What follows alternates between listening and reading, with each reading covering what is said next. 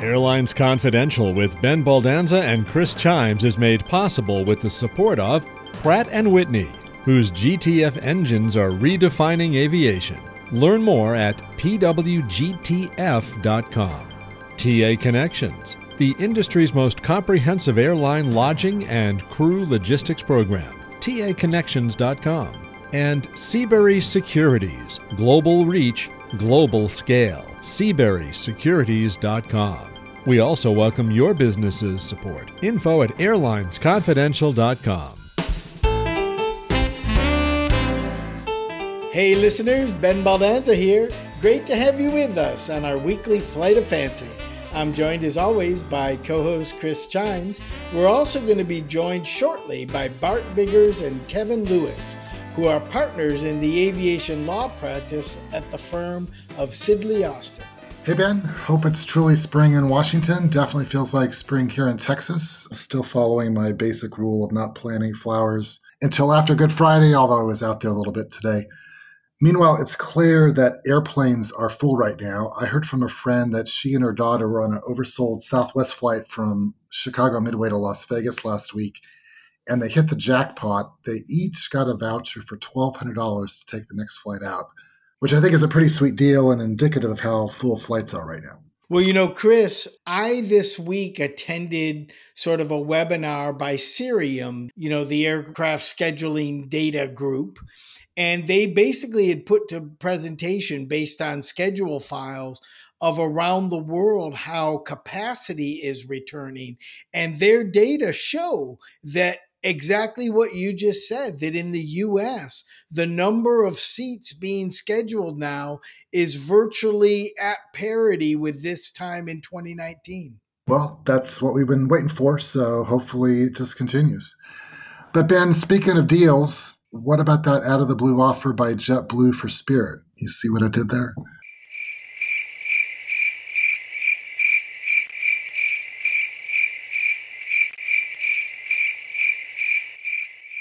Well, Chris, those sounds that you just heard were because as a board member at JetBlue, I think listeners will appreciate that with this deal being so real time, I can't talk about it right now, but maybe on a future podcast, we'll be able to discuss what happens here. Well, the crickets are for Ben, but that doesn't mean I can't say anything. So I think it was a pretty gutsy move by JetBlue. It seemed like it caught Frontier a little by surprise, although they shouldn't be surprised. And, Spirit has done the right thing and said they're going to open up discussions with JetBlue, although they're still bound to the Frontier offer. So I think this is going to play out in different ways over the next few weeks and months. The Northeast Alliance between JetBlue and American comes into play as well. So there's lots of interesting melodramas that are part of the story within a story. So hopefully we will revisit it, but also thank you to our listeners for understanding that Ben is not in a position to talk about it right now, but hopefully we can get to it at some point in the future. And then looking north from the U.S., Canada Jetlines, where our past guest Ken McKenzie now serves on the board. Ben, that startup ULCC announced plans for its long-awaited launch for this summer. What do you think of their strategy to focus on the busiest airport in Canada, Toronto Pearson? I know you want to go where the people are, but that's kind of a different move compared to other startups who initially focus on an alternative airport with not a lot of direct competition. Well, I don't think you can say the words ULCC and Toronto Pearson in the same sentence, actually. One of the reasons that low-cost airlines in the U.S., most of them don't even fly into Canada. They fly close to Canada.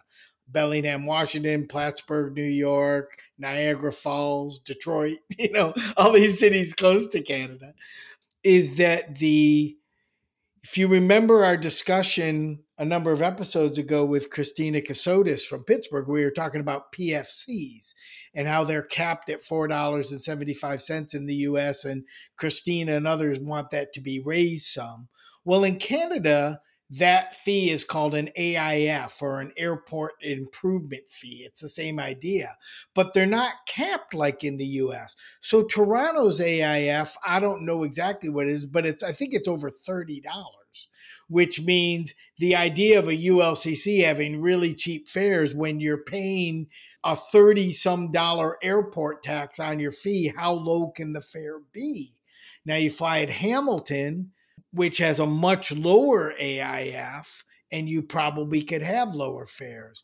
It seems to me that they're figuring out that it's going to be hard to start an airline in Canada with a huge Air Canada, a restructured and getting smarter again WestJet, Bill Frankie's Indigo now investing and putting what will certainly be a true ULCC in Canada, since that's the only thing he supports. You have Flair that's already operating and may have their own issues. You got Porter also there, not really low cost, but a good airline. And so how Canada Jetline squeezes into that, how they compete with what will likely be a true ULCC that Indigo Partners sets up.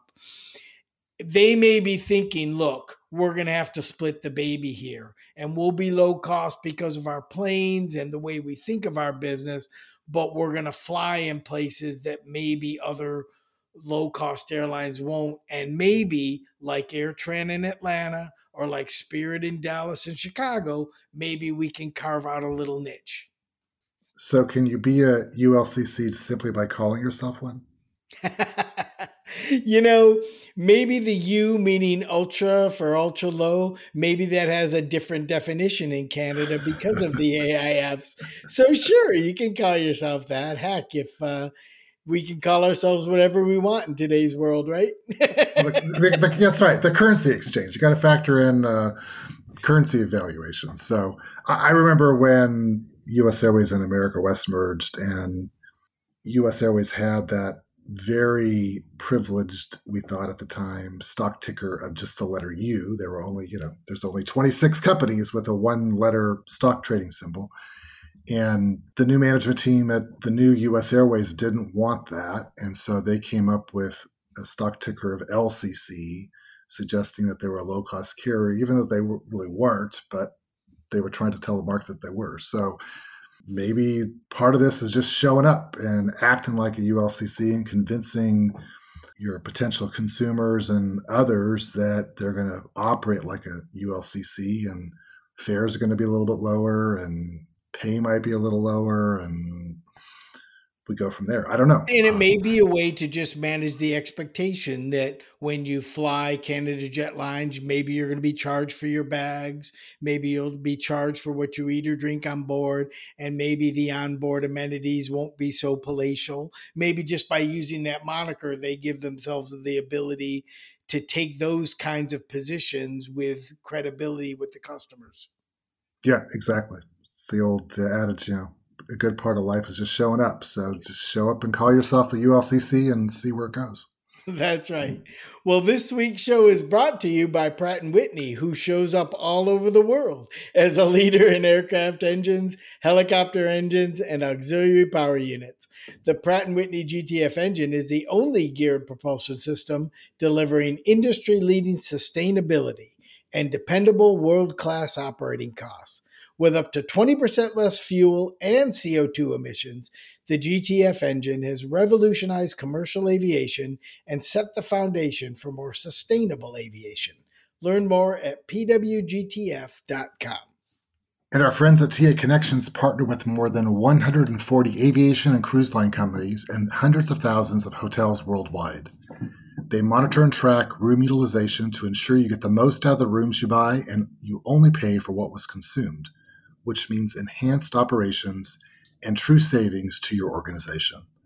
Learn more at taconnections.com. TA Connections is a FleetCor company and the world's leading provider of technology and services for crew and passenger logistics management. Finally, on the news front, Ben, I got to ask what you thought about that DHL aircraft literally breaking in half during an emergency landing in Costa Rica last week. Well, Chris, I'm guessing you saw the video, and I would encourage all of our listeners to go and look at the video of that plane landing and watch what happened. It was a 757-200, all cargo airplane, meaning, it was sort of empty in the middle because that's where they put all the cargo. And it broke just in front of sort of the tail section and just split in half. It's absolutely amazing. Now, the 757 is a long plane, so like the 321, over its lifetime was more susceptible to things like tail strikes and things like that. But to see the plane just split apart like that, it's certainly a very old airframe, being a 757-200. And many old airplanes have found lots of new life being refitted as cargo airplanes like this one has. But to see it break in half like that was just amazing. And I'm wondering what that means for the future of this plane as a cargo plane, or what sort of airworthiness directives or ADs might be coming down the pipe to inspect and then maybe strengthen that section of the fuselage that happened that way. It's possible that it landed heavy, meaning with a lot of fuel, because it was emergency landing, and it's possible that contributed to it, but I don't know if that's the case. But either way, there's no way that regulators aren't going to look at this, figure out what had happened, and see whether it was really a unique thing about this particular plane and the way it was configured on this particular emergency landing, or whether it's a bigger issue for this plane as a cargo plane. Yeah, I didn't watch it just once. I probably watched it 6 or 7 times because I wasn't sure I was seeing what I was seeing. It was just so unusual. It almost looked like a kid's puzzle or something, when you match up all the alignments of the puzzle, it unlocks itself. It was such a clean break. It was rather amazing. And that's why I think all the more, not distressing, but all the more imperative that we figure out how that happened. I think that's exactly right. Well, we'll be right back with our guests from Sidley Austin. Don't go away. Promotional support for Airlines Confidential comes from thearchive.net, the hub of the history of commercial aviation, with vintage timetables, route maps, brochures, historic flights, terminals, airplane cabins, virtual tours of airline maintenance and training facilities, models, safety cards, and menus, plus special flights and events. Thearchive.net is now boarding. Welcome back to Airlines Confidential. Our guests this week are a duo from the law firm of Sidley & Austin, Bart Biggers and Kevin Lewis. Kevin and Bart, welcome to Airlines Confidential. Thanks a lot, Chris. Excited to be on. Thanks, Chris. We're happy to be here. We're going to ask you to give a self-introduction, and just so our listeners can also get a flavor of some of the things you've worked on. As part of that introduction, tell us perhaps the most interesting case or incident or event within aviation you've worked on. Bart, why don't you start? Sure. Yeah, Chris, growing up, I really had no industry ties, and I was not an av geek. But in 1999, I clerked at American in my first year of law school. I was 22 years old, fascinated with the industry, and got jet fuel in my blood. I've now worked in the industry for over 2 decades, and ironically began my career on September 10 of 2001. So I've worked through September 11th, obviously, SARS, the financial crisis, all the reorgs, consolidation, and now COVID. I've been fully focused on the industry for over 15 years now. About 12 years ago, I decided to set out to build an airline practice where I thought there was a vacuum around it for transactions for airlines.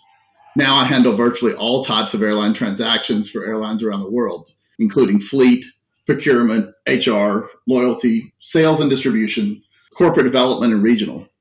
But if you want to talk about what's been one of the more interesting topics I've hit, I'm going to pass on talking about the financing that became a dip, regional divestitures, cool aircraft deals, including the Boom Supersonic that recently was on the Today Show, loyalty deals, but instead talk about the American Chapter 11 that was filed in late 2011. I had little bankruptcy experience, but you could say I had an advanced degree in airlines through the first decade of my career. I was chosen to lead the assumption, rejection, and renegotiation of their contracts, CAR as we called it, worldwide. The diligence included locating all the agreements that required you to intimately know the airline, and that was part of my specialty. But as Gary Kennedy described this process in his book, we uncovered over 50,000 contracts worldwide. I didn't let a campaign for savings for contracts by assuming, rejecting, or most often we were renegotiating contracts with vendors. For someone that loves the industry, it was awesome. Also, it gave me the experience now that separates me in the market today. And looking back, breaking down an airline based on its agreements, working on those agreements, and then sending the airline off with the ones that they needed was an amazing experience. Kevin? Chris and Ben, thanks again for having us on. As far as my aviation background, I'm actually old enough to remember when the 747 was introduced, and my older cousin got to fly on it, and he told me about it, and I thought, oh my gosh, this is like the coolest thing ever. So when I started practicing law in New York about 35 years ago, I was still thought planes were very cool, and I jumped at the chance to take on as one of my first assignments an aircraft financing for American Airlines. And I was sort of, I guess you could say I took off from there. A lot of work for lots of different airlines over the years, including particularly Southwest. And then starting right about the time you were there, Ben, Continental became one of my biggest clients, and they've remained so through the United merger for about 25 years. I will say over the years, I have never been bored helping airlines through 9/11, dealing with contingencies for oil at $150 and $200 in the mid-2000s, working through the financial crisis, the subsequent mergers, the pandemic and its aftermath. You know, if there was ever an industry that lives the Chinese curse, may you live in interesting times, this is it. And now with Bart joining Sidley, we continue to be involved in super interesting work and just having a ton of fun presenting about the broadest airline practice of anybody around. As we like to say, we love working from the ramp to the boardroom.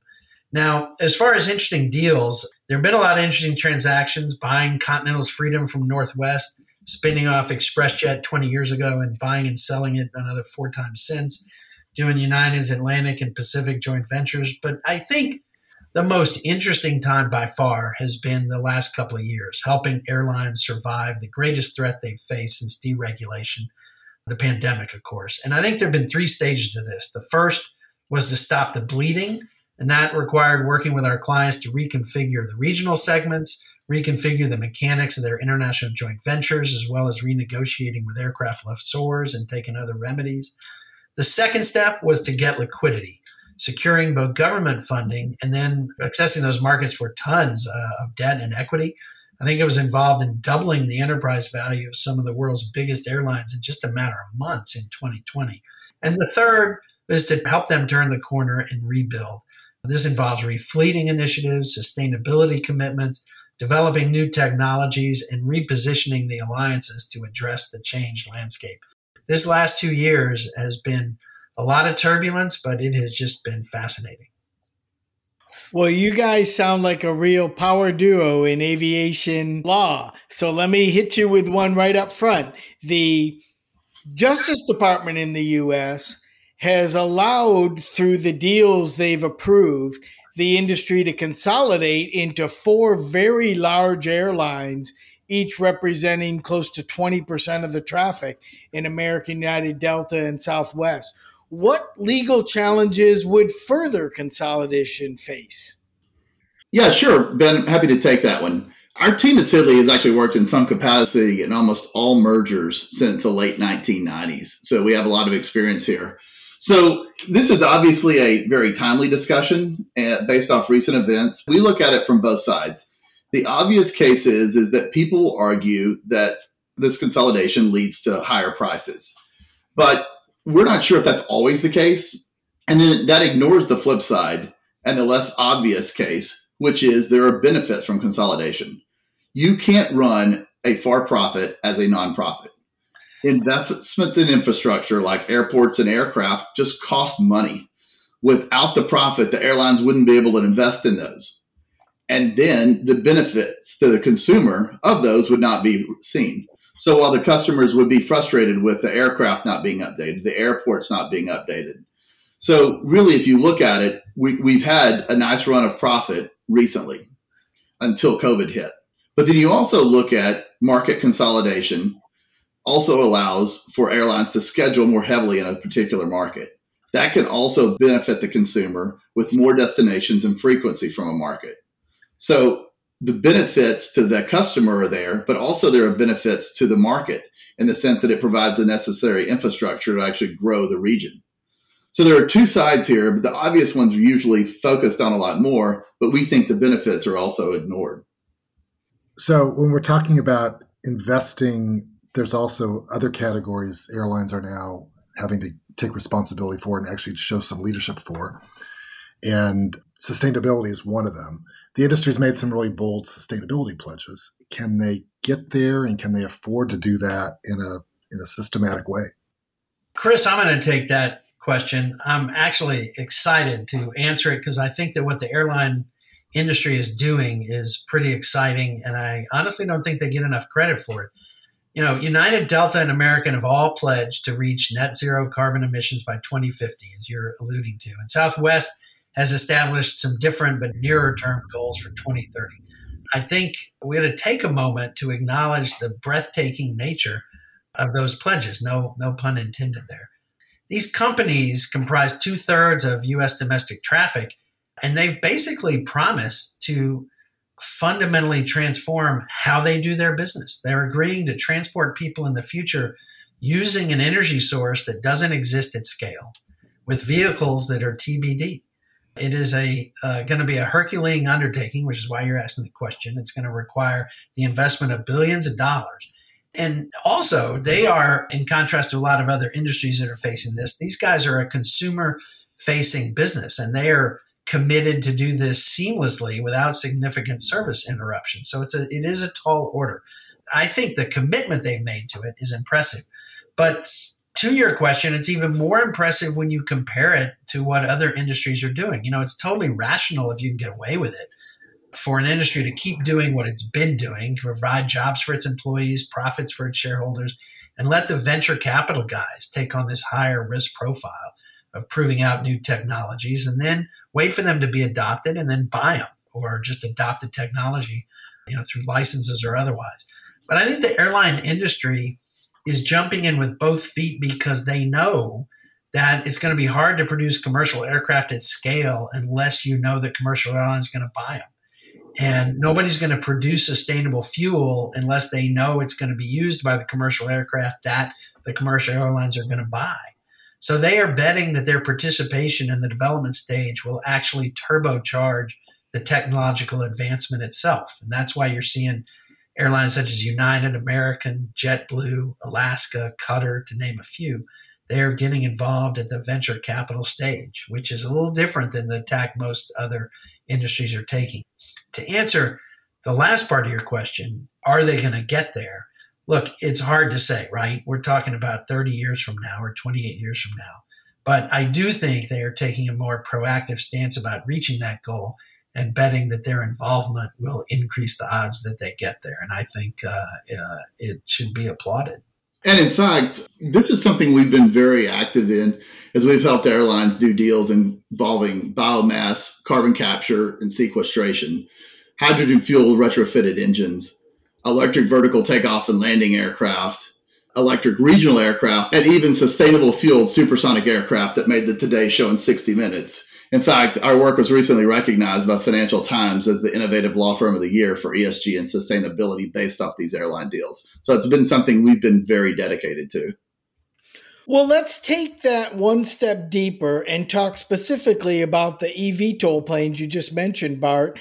That's not really a replacement for existing airline flying today. That's bringing a new way to maybe get to the airport from the inner city or things like that. What do you think the role of eVTOLs are really going to be or could be in commercial aviation? Are enough people going to want to fly these things? Yeah, that's the $1 million question, right?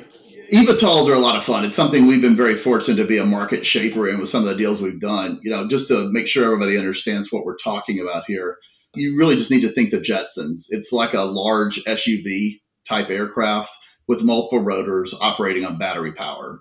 There are model aircraft that are being developed currently. And in fact, there's even movement for infrastructure such as vertiports being developed. It is a little bit like the Wild West, Ben, where there are many different manufacturers and ideas on their possible application.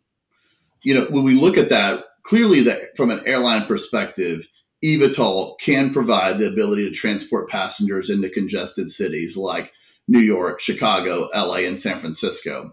In addition, on the cargo side, there's similar applications that you could have for our instant on-demand society that we now all live in.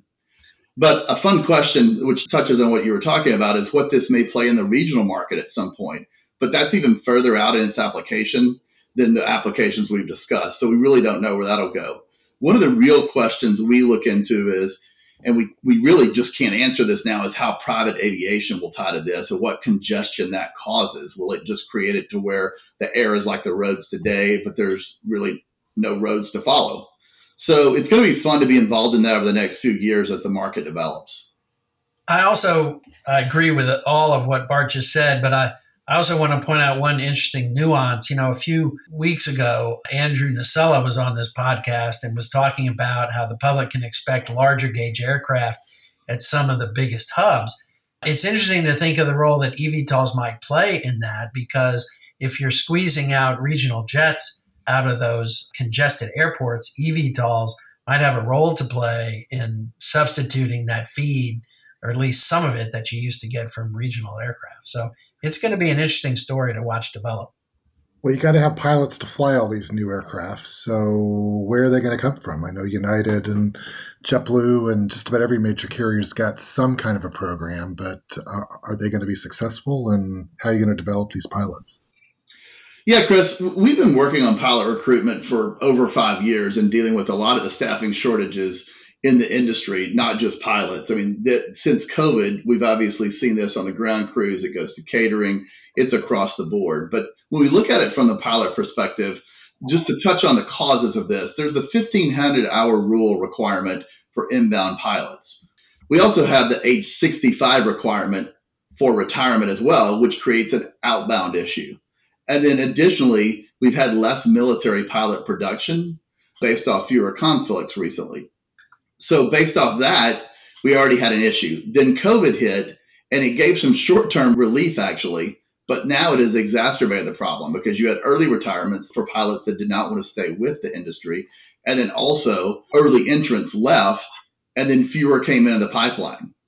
The problem with those issues is, while we can deal with them for things like lobbying and such, we have no direct control over those topics. So the question is how we deal with it. The key is the pipeline. We have to build the pipeline, as I mentioned before. So the idea that on that, as you work with carriers, is you have to get with them early, whether agreed or not. You can provide bonus programs, loan programs, build up the flight academies, including buying them like we've been involved in the past. Also agreements with other operators like we work with carriers on. For example, a Part 135 carrier has less restrictions, and they can gain their hours there to be able to make it into the pipeline. But finally, the thing that we want to touch on also is DEI. We have to add to the pool, because women and minorities are significantly underrepresented as pilots, and that needs to change. And that will also create a larger pool for the pilots to come from. Great answer, guys. We'll be right back with more of our interview with Bart Biggers and Kevin Lewis. But remember that Seabury Securities, a Seabury Capital Group company, is a specialty finance and investment banking firm, boasting a 25-year track record of advising aviation clients around the world. Their award-winning and widely respected team has superior industry knowledge, as well as an unmatched depth of relationships with decision makers in industry, finance, and government. Explore their global reach and scale at SeaburySecurities.com. Another issue facing the industry really since COVID is whether or not business travel has structurally changed, meaning, is it all going to come back in the next year or so, or are businesses now rethinking how important flying on airplanes is to their business? If you accept that, at least to some extent, business travelers will represent a smaller percentage of all travelers, how do you think this affects the airline alliances? Do they become more or less relevant to the big airlines? Ben, that's a really interesting question. I'll give you a lawyer's answer. They won't be less relevant. Let me explain why. First of all, airline alliances are inevitable if airlines are going to be profit-seeking businesses. That's because airlines are one of the most naturally international businesses around. And without legal constraints, you'd basically have Coke and Pepsi. You'd have the blue airline, the green airline, and the red airline, and they would all fly everywhere. And everybody would be on team blue or team green, and that would be it. But you've got these national ownership restrictions that prevent that. So instead, airlines try to replicate the economics of a global airline because people are traveling across borders. And so for the convenience of their customers and to maximize profits, you end up with Star, Oneworld, and SkyTeam. Now, clearly the pandemic has accelerated the adoption of video conferencing as a business tool. But just as we're seeing limitations in the work from home model, I think we're going to find that there's a limit to, video conferencing, how much it can accomplish. And it's not always a substitute for being there. You might remember, Ben, that old United Airlines ad where you've got that old advertising executive and he's talking to his team about losing an account with an old friend because he hasn't visited him, and he hands out paper plane tickets to everybody and says he's going to go visit his buddy. I think that the demise of business travel might be like that guy thrown on the, dead people cart in the Monty Python movie. He's going to say, I'm not dead yet. And then, you're right about business travel to some extent, but then there's also leisure travel. The world continues to get smaller and more connected. Leisure travel continues to get more exotic. Nonstop destinations continue to expand as aircraft range grows. And all that means more international travel. And at the end of the day, all that means alliances. So, Kevin, you just gave us a lawyer's answer. So that leads to another good question. Those of us who've been in and around this industry always kind of point out that we're overregulated and there's too much litigation and the like. But is it really? How do we compare to other high-profile industries like healthcare or technology? Well, I used to teach a class in law school, and we would talk about airline mergers and the airline industry. And I used to introduce the segment by playing a stand-up routine by a now canceled comedian. And in his routine, he would joke that airline passengers complain bitterly about the smallest items of passenger service, and they ignore the fact that they're sitting comfortably in a chair being transported more than a mile above the surface of the earth and moving at 500 miles an hour to another place on the planet where they're put safely back on the ground. That routine would get a lot of laughs, but I haven't read about anybody trying that one in court. I think there is a weird aspect to airline litigation compared to, say, tech and healthcare, as you asked about. Healthcare, everybody intuitively understands that's a life and death business. And so, when there's an important outcome that goes wrong, clearly important to the patient, and there's litigation about it. On the other hand, technology not seen as involving the same danger to life and limb. So customers tolerate even important things that go wrong, right? You turn on your computer and you have to reboot it 15 times, or you get the dreaded blue screen, and people generally don't file a lawsuit at the drop of a hat. But somehow airlines, while they're considered like healthcare to be an industry that involves inherent danger, the passenger litigation is frequently over these very trifling issues. It's a conundrum. I don't really have an answer for you. On the regulation side, I guess I'll say, look, I am a lawyer. I see both sides of that coin. But I think you left one aspect out of your question as far as it being overregulated, and that is the highly unionized nature of airlines.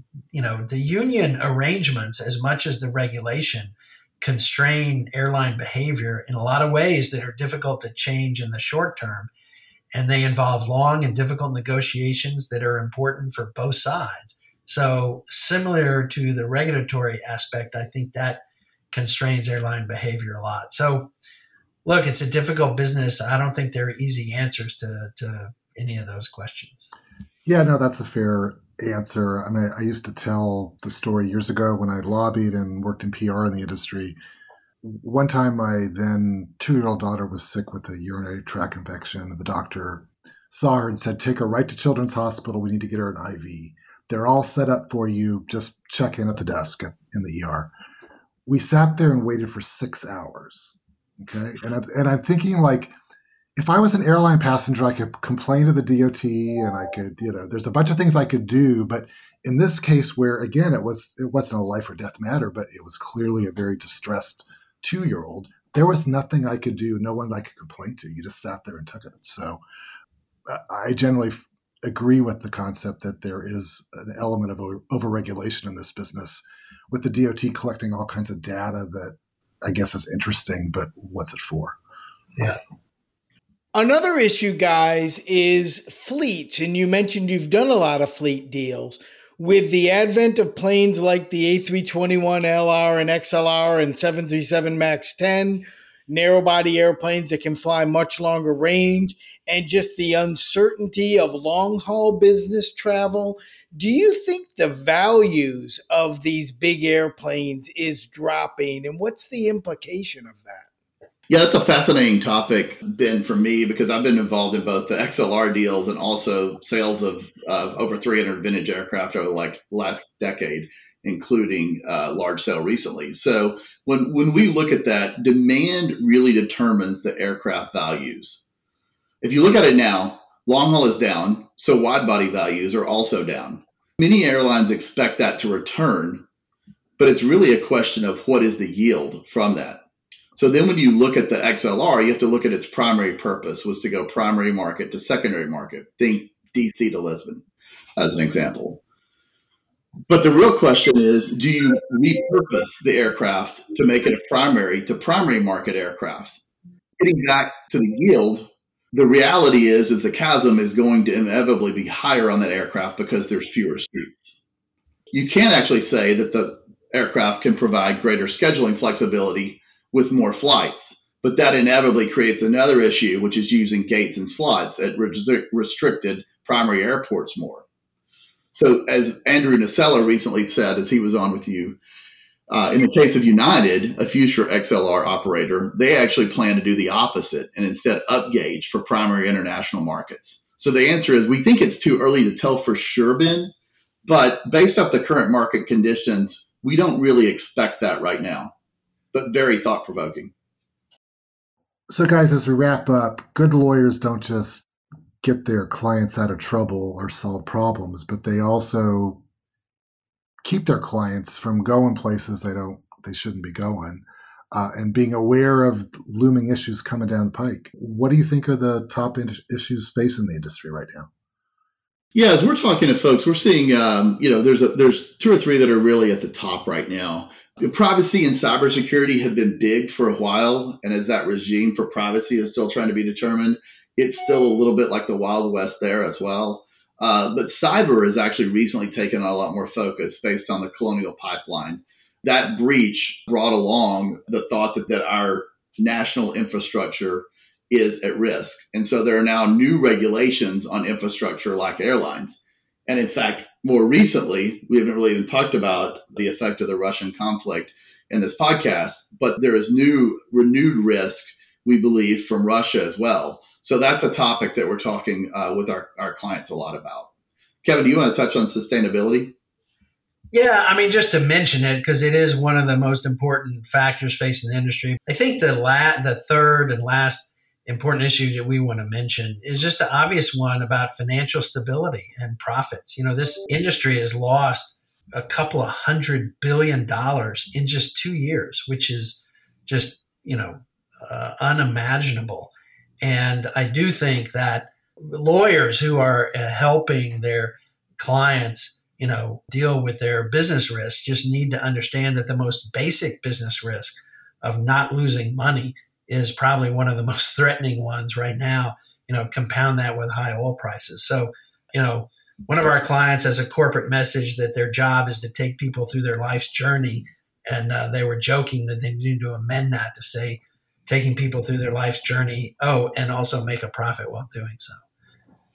Yeah. And really, when we look at that, we say, okay, well, how do we make that profit? So the first thing we have to do is get COVID behind us, right? And I think we're on the right track for that. And then in addition, remove the COVID restrictions, which we're on the right track for that. But then, as we said, both business and international demand needs to improve. And that will have a multiplying effect of 2x. One is that the demand has been MIA, and I'm not talking about an airport code, but also it creates higher yield we were just talking about. So those things need to return in some form to help create the profitability. We think that'll happen first in Europe on the international side, Latin America, and then finally Asia, which seems to be the last to recover there. And then finally, for the profitability, is just to smooth out the ops. It's been a rough, probably 12 months or so. I think things really kicked back off more full scale around March of last year. And we've had a little bit over 12 months now that we've been back at this. And it's been a little rough smoothing out the ops. But we think that as supply chain smooths out, staffing, as we talked about before, it gets resolved, as we restart the world, literally, we think that'll smooth out and help add to the profit.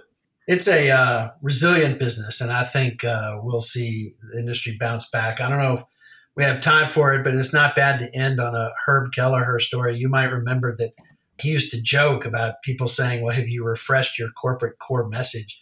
And he said, Southwest core message, is kind of, if you get it right, you don't have to refresh it. People ask me about refreshing it. It's like, do you need to refresh Deuteronomy or Ecclesiastes? Some things are just right. But it's very dangerous to disagree with her. But I will say that if coming out of the pandemic, if a corporate message doesn't include making sure you're profitable, then with all due respect to her, you got to refresh that message. Well, this has been a great conversation. And thank you guys for bringing a new feature to Airlines Confidential, which is a pair of guests versus an individual guest. You did a great job. We really appreciate having you here. And it sounds like you've got a lot of work ahead of you supporting this great industry. Thanks for having us on. This was fantastic. We'll be right back with more Airlines Confidential. The Airlines Confidential podcast is now available on Apple, Google, iHeart, Stitcher, SoundCloud, Pandora, Spotify, TuneIn, and many more. Use your favorite podcasting app with just one click at airlinesconfidential.com. Welcome back to Airlines Confidential, and thanks again to Bart Biggers and Kevin Lewis for that conversation. Now it's time for listener questions. Remember, please email your questions at questions@airlinesconfidential.com or visit our website at airlinesconfidential.com and follow the prompts. We're available on all the major podcast platforms, and you can ask Amazon Alexa or Google Assist to turn us on. Just say, play the Airlines Confidential podcast. Ben, our first question is from our faithful listener, Joe Freeman from Tampa, Florida, and he's asking about international air service rights. Ben and Chris, since United and Delta have international hubs such as Narita and Schiphol, why don't they position narrow-body aircrafts and serve domestic markets like they would here in the U.S.? Depending on the circumstances, Ben, this might either be a 7th Freedom or 9th Freedom operation on my take, but why don't you explain it to our listeners? Good question, Joe. Well, it's interesting. The rights that United and Delta have in Tokyo and in Paris, and Frankfurt to some extent, come from World War II, actually. They're actually spoils of war, if you want to use that term, that were granted to, at one point, Pan Am and Northwest Airlines. And those now are held by United and Delta because of the mergers and things that have happened. So they're historical rights, and they're limited in what they allow. I'm not sure, and this is a question that maybe we should have asked Bart and Kevin, because they may have known the answer to this. I'm not sure whether the airlines have the right to base planes there and fly them the way you're saying. I know when I worked at Northwest, while they had the right to carry traffic from Tokyo's Narita Airport to other Asian markets like Manila, Sydney, Hong Kong, Singapore, and others, it was required as part of their right that the plane had to originate in the U.S. and continue through Narita in order to legally carry the traffic from Tokyo to that place. So that would be a case where it wouldn't have worked for them to just base narrow bodies, because I don't think the authority they had would allow them to open up a domestic hub. What it did was allow them to fly through routings of flights from the U.S. and pick up local traffic, which is a little bit different. I'm not sure if that's 100% true of what that authority looks like today, and I'm not sure what the actual authority in Europe that Delta holds is. But my guess is that the authorities limit them from doing what you say. Otherwise, they probably would, and it would make a lot of sense. Yeah, I think you're 100% right. And again, these rights that were granted going back to World War II or post-World War II, when those economies in Asia and Europe were decimated, they almost viewed these extra rights as economic stimulus for them in the context of it gave them lift, let's say, from Narita to Seoul when there was no other carrier prepared to serve that market. So a Pan Am or a TWA in Europe or a Pan Am in Europe was flying that, providing some airlift in and out of Germany or Paris or Tokyo or wherever that might be. And clearly the circumstances have changed too. So the availability and the desirability of those rights have diminished significantly with open skies. And then, Ben, let's stick with the Tampa theme. When I was in Tampa, I noticed just how nice and well signed that airport is. However, after returning to DCA, several people were getting on and off the shuttle to economy parking, evidently tourists for the cherry blossom season, it kind of seemed like. And they were very confused by the lack of signage. I realize DCA does not have a lot of space, but why is it not compelled to become more tourist friendly, especially in Terminal A where I was landing? Well, it's a great question, Dag. Thank you. I think this is just a focus of the airport director, to be honest. Tampa is obviously a big leisure destination. They want people to be comfortable when they land, know where they're going, feel it's like a real friendly place. The director of that airport, Joe Lopano, is a friend of mine. He's a really good guy. He sent me a vacuum cleaner when I worked at Spirit, which I thought was really funny. But I think that they go over the top to make that airport an inviting place because it's primarily tourists. Now, DCA, I'm sure, wants to be inviting. I'm not suggesting that the people who run DCA don't want people to feel comfortable in the airport or something like that. But my guess is they just haven't put as a priority the emphasis around the signage and stuff. What they have done, which is extremely customer focused, I think, is through the pandemic, they invested a lot of money and moved what were individual security areas at each of the piers out in front, so that now when you go through security, you have access to all of the services inside the airport. So if your flight is at one gate, it's not like you only have the concessions that are near that gate. You can walk out of that pier into another pier and go eat at Five Guys if that's where you want to eat or something. And so it's clear to me that the DCA team is customer focused, wants to make things easier. My guess is they just haven't thought of signage as a high priority of how to do that. It's also a significantly smaller airport in terms of physical space where customers are than Tampa is. So I'm not trying to make excuses for DCA not being as well signed as it could be, but it makes sense to me why Tampa is, and makes some sense that why DCA hasn't made it as much of a priority. What do you think about this one, Chris? You know, I recall probably 15 or 20 years ago, there was a big push for better airport signage in general in the U.S., and especially better bilingual signage, which it seems that's kind of stalled out a bit. And I also just think that I just notice a lot of times little things like directional arrows. There's a sign in Miami I walk by frequently where the Admirals Club is a sharp left, like it's right here, and the arrow above you is kind of like a soft left, like a curvy left. And those are the kind of little things that I just think probably it would help to sit and watch people react to signs after they're put up and maybe go back and do some self-correction. I think that's often the missing piece is, okay, update the signage, but then how are you measuring how consumers and airport passengers and employees, how they're reacting to the signs and how do you adjust them. So that's really insightful, Chris, and I think that makes a lot of sense. Maybe we could ask Joe Lopano and someone from DCA to come on the show and talk about signage and how they think about it. Yeah, good idea.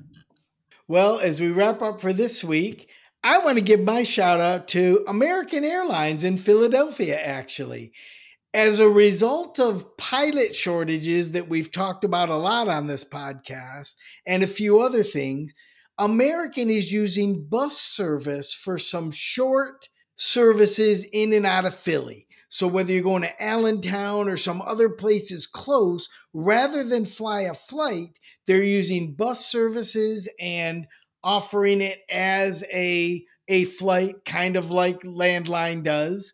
And I think it's a terrific solution for addressing real concerns about pilots, at the same time being able to provide good, reliable service for customers when the distance just isn't that long.